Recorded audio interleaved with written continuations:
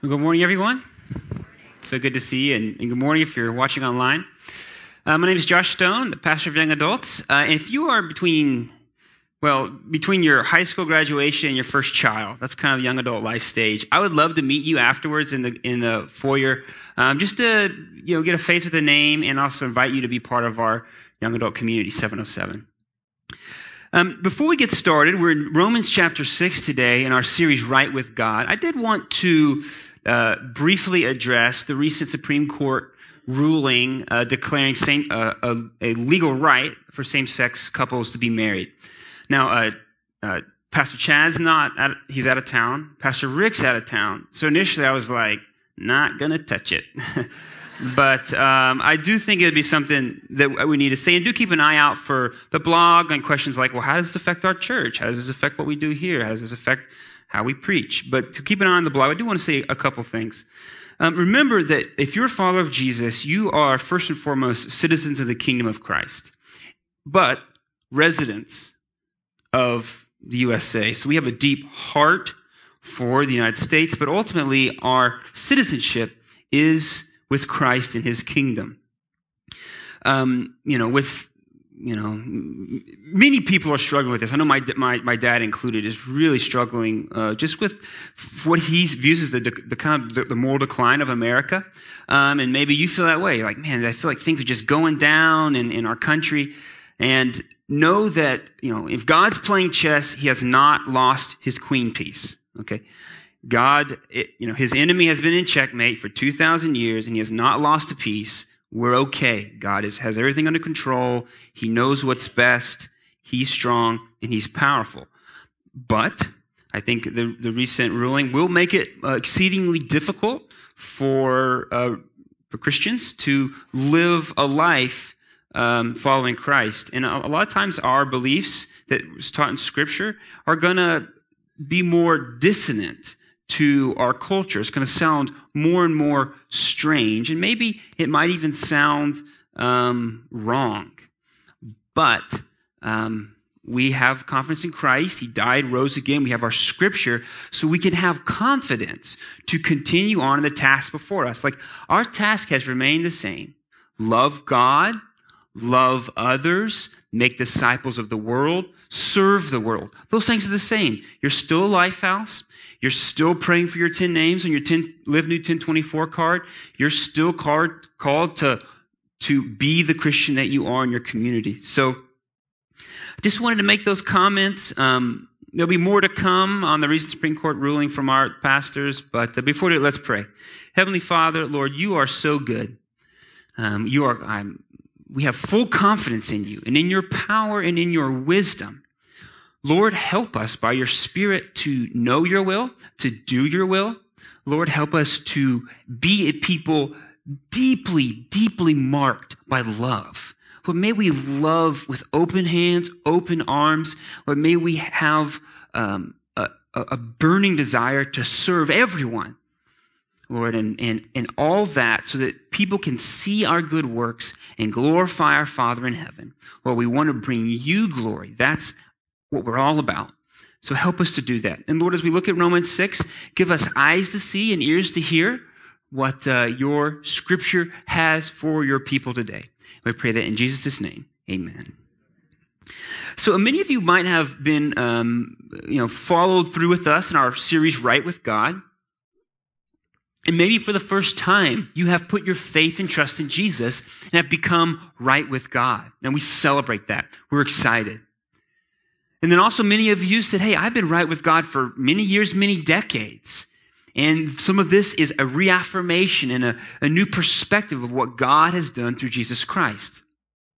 But no matter where you are, if you're a follower of Jesus, this question always comes up. If I'm right with God, why do I keep on sinning? Now, sin is breaking the good design that God has for our lives, or in our own lives, it's doing things we know we shouldn't do, or not doing things we know we should do. And we all struggle with that. I'm right with God, so why do I keep on sinning? Well, I am really excited to share with you today on Romans 6, because in Romans 6, Romans 6, verse 11, has been one of the most impactful verses in my life as a Christian. I remember in college 10 years ago, seriously, and I didn't go to college when I was 15, 10 years ago, I was reading through the Bible for 1 year, read through the whole thing. And when I got to Romans chapter 6, verse 11, it was like a spice that I had never tasted before, thinking, why don't I put this on everything? It totally changed the way I view myself and the way I view my relationship to sin, even though I'm right with God. So I'm really excited to share with you this morning. Well, before we jump into chapter 6, do a little review from last week. Pastor Chad talked about being in Adam and being in Christ. Every one of us was born in sin because we were born in Adam. Adam was the first man who broke God's commandment, the one commandment he gave them. And because of that, sin entered our world like a disease. And every one of us has contracted that disease at birth. And by our sinning, we are in Adam. And death reigns in our lives. Not only physical death, but spiritual death. Death in our relationships, death in our families, in our minds, and in our hearts. But through faith and trust in Jesus, we can move from being in Adam to being in Christ, covered underneath the new life that is in Christ. And we are united with Christ, and through faith in him, our sins are forgiven, your record is washed clean, and your dead heart has been given new life. And it kind of begs the question a little bit. Okay, so if I was in Adam, and now I'm in Christ, can I just do whatever I want? Do I have the golden ticket to Willy Wonka's chocolate factory and I can just live the life that I feel like I want to live? Well, that's the question that Scripture gives us in Romans chapter 6, starting in verse 1. So if you have your Bibles, go ahead and turn to Romans chapter 6. And also, if you don't have your Bibles, the text will be on the screen. Read with me, starting verse 1. What shall we say then? Are we to continue in sin that grace may abound? By no means. How can we who died to sin still live in it? Do you not know that all of us who have been baptized into Christ Jesus were baptized into his death? We were buried, therefore, with him by baptism into death, in order that, just as Christ was raised from the dead by the glory of the Father, we too might walk in newness of life. So Paul is saying that those of you who have been baptized with Christ, and now baptized is just Paul's shorthand for being saved. If you've put your faith and trust in Jesus, that means your life that was in Adam has died on the cross with Jesus Christ. All the sin, all the shame has been put onto Christ, and even indeed your life was put on the cross of Jesus Christ, and he died. That's what we call justification. Our sins were paid for by Jesus on the cross. And not only that, Jesus was buried. And when you bury someone, what do? You never see that person again. And all that body is gone. The scripture says we are buried with Christ. Our sins are buried. They are gone. But we have been raised to new life with Christ. And not only have our sins been forgiven, but we have been given the righteousness and the reputation and the inheritance of Jesus. That's what we call imputed righteousness that Pastor Rick talked about a number of weeks ago. So through faith and trust in Jesus, our sins, we died with Christ. Our sins are taken care of. We have been buried. They are no more. And then we have been raised with Christ to be given a new life. And this is something that we could never have done, right? Jesus, he killed the giant. He slayed the dragon, something that you or I could have never done. And now we are freed to live new.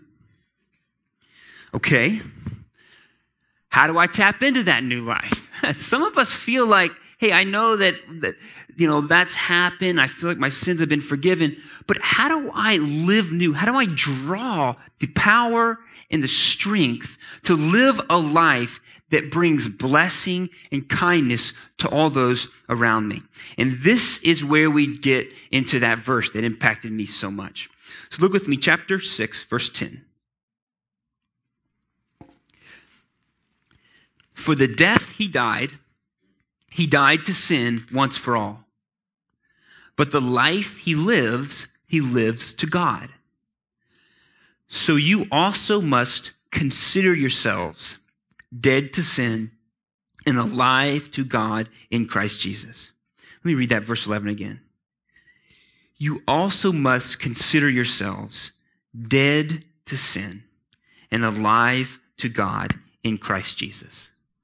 See, this verse is packed full with such joy magnifying and sin destroying power. We're just going to wring this verse out for the next couple minutes. When it says you must consider, this word consider is also translated count or reckon or account or reconcile, and it's the Greek word logizomai. It's the Greek word that we get our word for logic. And this Greek word is used for, think about logic when it comes to law, but also accountants and bookkeepers would use logizomai. They would logizomai their purchase orders, making sure that all their debits and all their credits line up. If you were a first century person, you would logizomai your first century checking account, making sure, right, the money you've spent and the money you've deposited all line up. It's something we consider, we reconcile, we think through. And this word is in the Greek is in the present middle imperative. And for all you non-English majors, that means it's something we do now and something you must do. It's a command, but we do continually. So what this scripture is saying is that every day, right now, all the time, we are to consider or reckon or account ourselves dead to sin and alive to God in Christ Jesus. So every day we are to consider ourselves dead to sin, dead to the power of sin, to the control of sin, to the identity as a sinner, to the accusation of sin, and to your history of sin. We have been justified through Christ. So we must view our sin like that half squished groundhog I passed on Pleasant Valley Road this morning. Right, that groundhog is donezo. It is dead. It has no power over me to eat things in my garden or to, torment the dog or whatever. It is completely dead. It's gone. And we then every day continually are to consider, reckon, account ourselves alive to God in Christ Jesus. We are animated by God's Spirit, and we're compelled through struggles by the power of God. We are a new child of a new Father. We are a citizen of a new kingdom. We're cut out of a new cloth, made of a new substance, and sent out as messengers of the King. See, we have Christ's righteousness and his reputation and his inheritance given to us. Right? We have to consider Christ in our lives like I see those little fawns skipping and running around the suburbs this time of year. They're alive. That is Christ in our lives. And the key to freedom from sin is that logizomai, is considering, recognizing, reconciling that we're dead to sin and alive to God in Christ Jesus. Let me try to illustrate this. Imagine you, when your early days, were totally reckless with your finances, right? You signed up for one of those credit cards, and like if you sign up for a credit card, they give you a t-shirt, and then you got the credit card, and you're like, oh, free money. And that was just the start of a long decade of more debt and more debt and more debt. And maybe some of you are in that situation right now where you see your debt and you think, how am I ever going to overcome this debt in my entire life? Well, this person, when you're on the cusp of financial ruin, every time that mail carrier comes by, put some of those envelopes with that clear thing in the front, your heart begins to beat a little faster, right? You begin to be gripped with fear, not knowing what bill, what notice is going to come in the mail. And every time you get a call, you're afraid it's going to be another debt collector, another angry voicemail that you're going to have to listen to for a couple seconds and delete. And your life is gripped in fear and anxiety, thinking, how am I going to pay this month's rent? I'm going to be on the street at any moment. Well, one day, a well-dressed man in a suit comes to your house and says, there has been an anonymous donor who has just given you $100 million. And I've put it in your bank account. Everything's all set. Have a nice day. Yeah, we're all like, put me in that story, right? But what happens the next day? That mail carrier puts something in your mailbox and your heart begins to speed up. And you get that voicemail and your phone says, new voicemail from an unknown number. What do? You begin to sweat and panic. Why? Because you've trained yourself and your life has been gripped by this fear of money, even though you've got $100 million in the bank.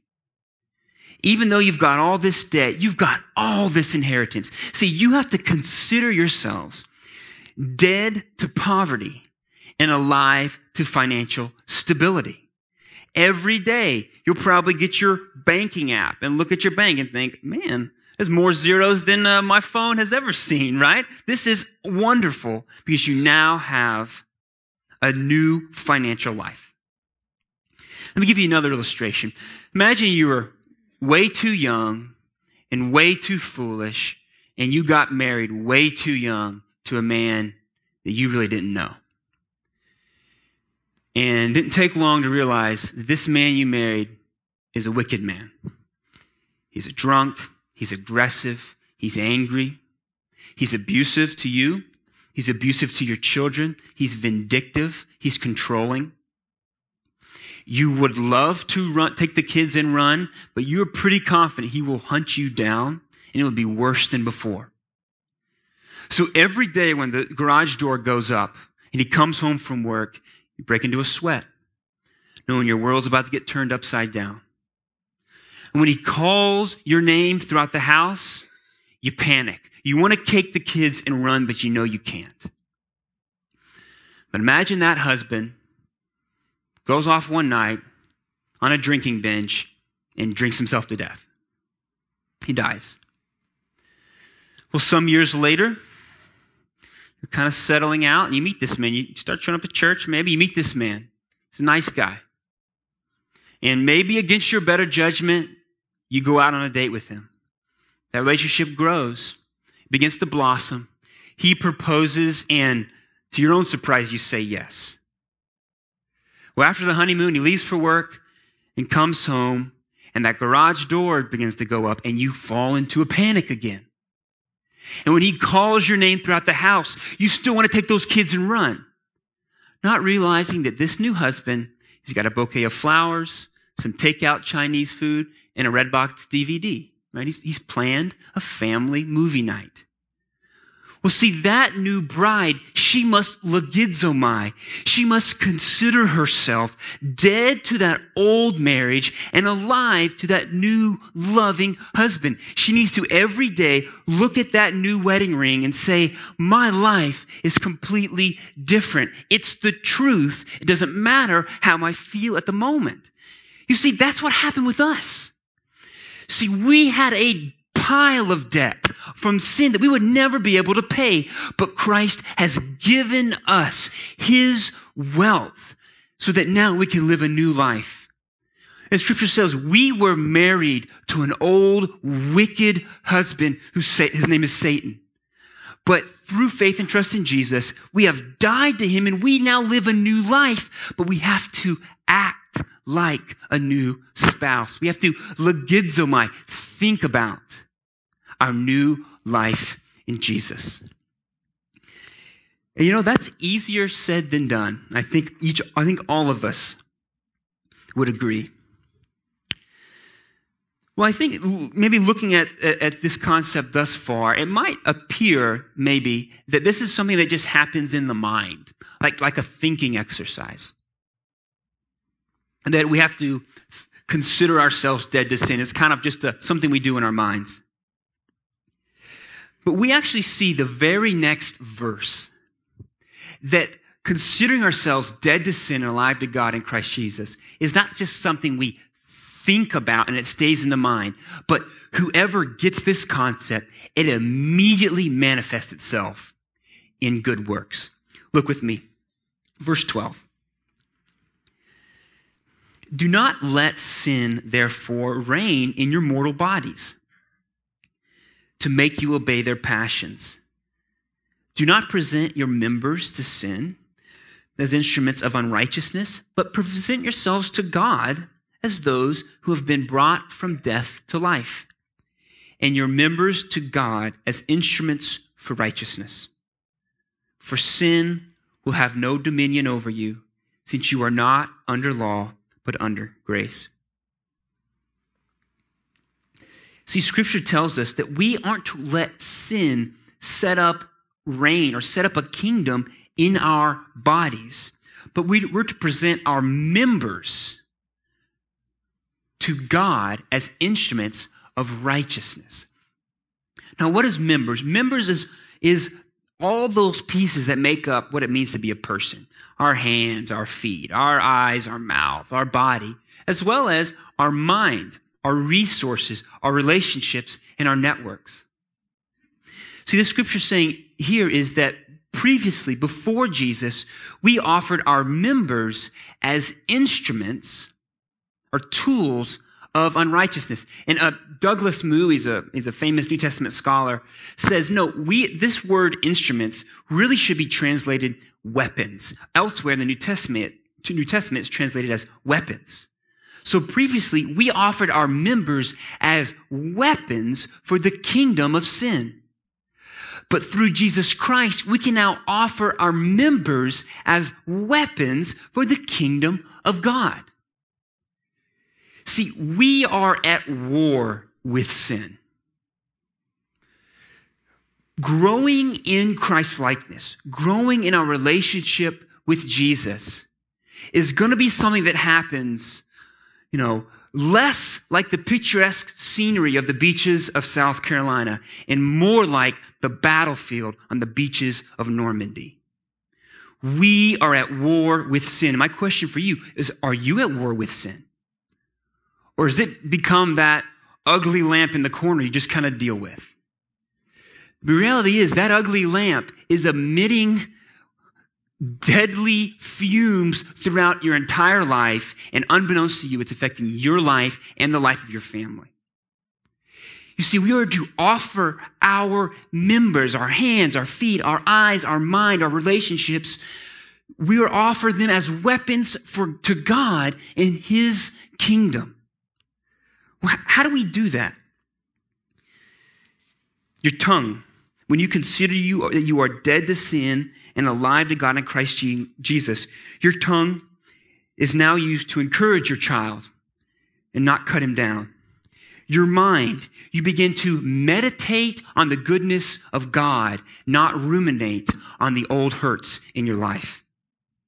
Your eyes begin to be used to behold the beauty and handiwork of God and not leer at other people's bodies in inappropriate ways. Your hands begin to be used to serve the needy, care for those around you, clasp your hands in prayer with your family, rather than tap away on an Xbox controller or a TV remote. Young guys, I'm talking to you. Your sexual organs, well, how do you use those for weapons in the kingdom of God? Well, you have a really healthy sex life if you're married. Well, I'm not married. Well, awesome. Then you get to proclaim to the world that your life is more significant than your sex life. That you can have a purpose apart from a sexual partner. That's the gospel. And I tell you what, our culture won't believe that unless it's shown that in the lives of our single people. It's important. All right, let's keep going. Verse 15. What then? Are we to sin because we are not under law but under grace? By no means. Do you not know that if you present yourselves to anyone as obedient slaves, you are slaves of the one whom you obey, either of sin, which leads to death, or of obedience, which leads to righteousness? But thanks be to God that you who were once slaves of sin have become obedient from the heart to the standard of teaching to which you were committed. And having been set free from sin, have become slaves of righteousness. So here Paul gives us his own illustration on slavery. See, during the writing of the book of Romans, the city of Rome was what historians call a slave state. Over 30% of the inhabitants of Rome were slaves. Now, though Roman slavery was somewhat different than the wicked slavery that mars the American history, it has some similarities. One of them meaning whatever your master says, you got to do. And what Scripture's telling us is that previously we were a slave to sin. Whatever sin told us, we can kind of fight it, but we will obey that master sin. But now through Christ, we have become slaves of God and slaves of righteousness. Now, as Americans, we don't like this illustration, right? We don't like to be slaves of anybody. We're autonomous. We're free people. But what Scripture tells us is not the question of, should I retain my freedom or give it up and submit to God? But rather, the question is this: should I serve sin or should I serve God? In the words of the famous theologian, Bob Dylan, you're going to have to serve somebody. It may be the devil or it may be the Lord, but you're going to have to serve somebody.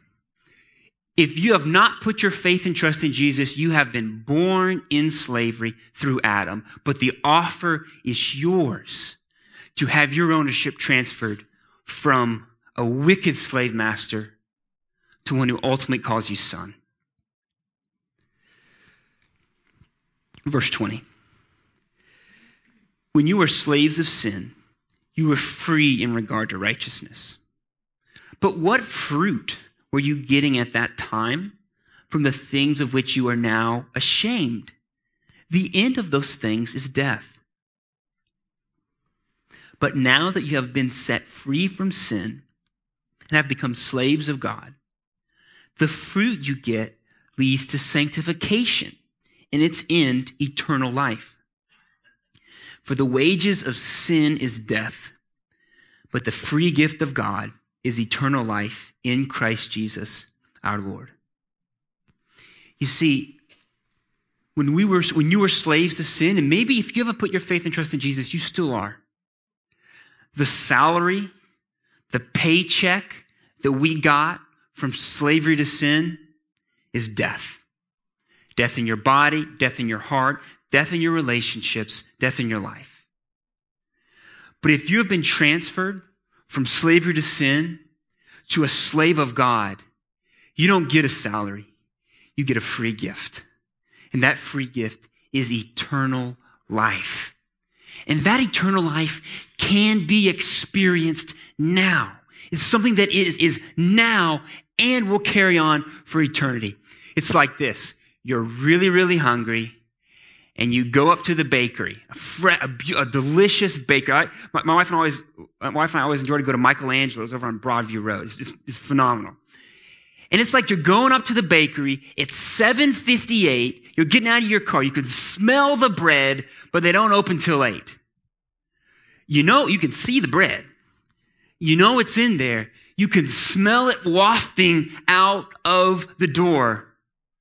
You can experience it to a degree, but you got to wait a little bit in order to fully experience one of those hot, fresh French baguettes. That's where we're at right now.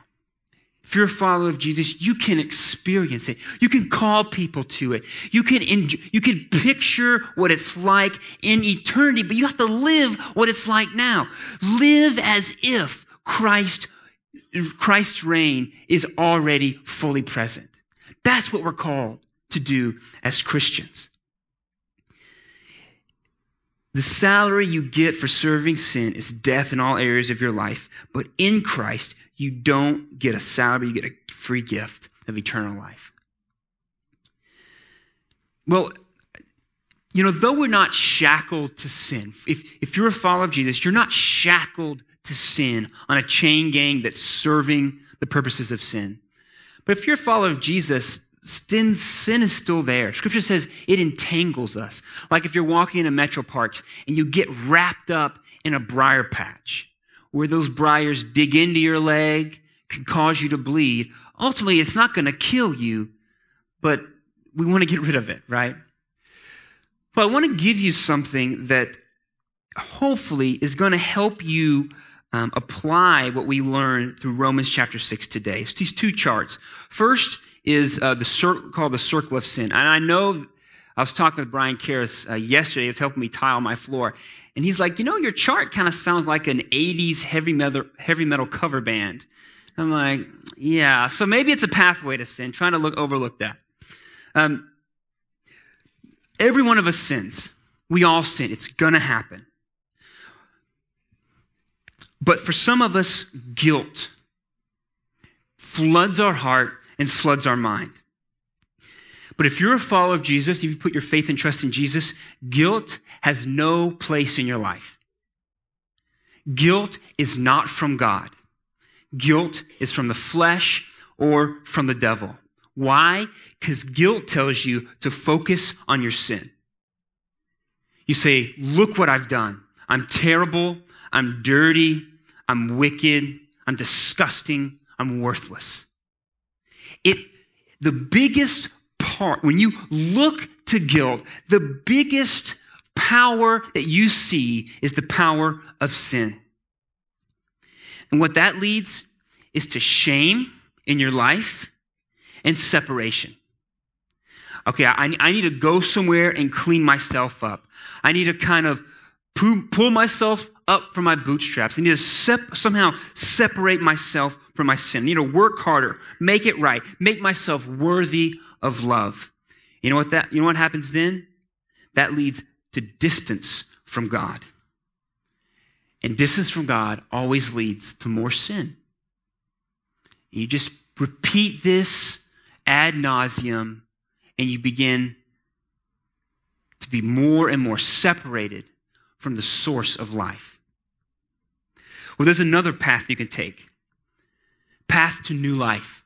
It starts the same place, sin. If you're a follower of Jesus, you don't have to sin, but you probably will sin. But a follower of Jesus, after we sin, conviction. That's what the Holy Spirit brings. And what conviction does is tell us not to look at the sin, but to focus on the cross. And that's the key. That's where we consider and reckon ourselves dead to sin. You see, as followers of Jesus, the power of the cross and the work of the cross, that's the controlling power in our life. And when we consider that we're dead to sin and alive to God in Christ Jesus, we look at his love. And we look at his kindness and the free gift of justification and imputed righteousness. He is the one who's given us $100 million and given us a new marriage. And when we look and focus on the cross, what happens in our heart is gratitude. We become so thankful for Jesus. And we become so thankful for his free gift of grace. And when we have gratitude, the next thing is we repent. I'm going back to that good God who saves me and loves me. And we turn from our sin and go back to God. And what's produced next is greater God dependence. We get closer to God and rely on God for every aspect of our life. And when we have greater God dependence, we have freedom in our life and we begin to live a new life. The key to this whole thing is considering the cross. Considering that if you're a follower of Jesus, you are dead to sin and you are alive to God in Christ Jesus. And if you're here and you've maybe never considered the cross, you say, I understand what you're talking about sin. I get guilt. I definitely know shame and separation, but I don't know that turning back to God. If that's you today, you're a slave to sin. And I plead with you, become a slave of God. Because the New Testament tells us in the final discussion, the final conversation Jesus had with his followers before he went to the cross, he says, look, slaves, they don't know what their master's doing. But I call you friends because you know what I'm up to. And I've invited you in to the plan, the good plan I have for the world. And if today you want to put your faith and trust in Jesus, I encourage you, this next song, just sing it out from the heart.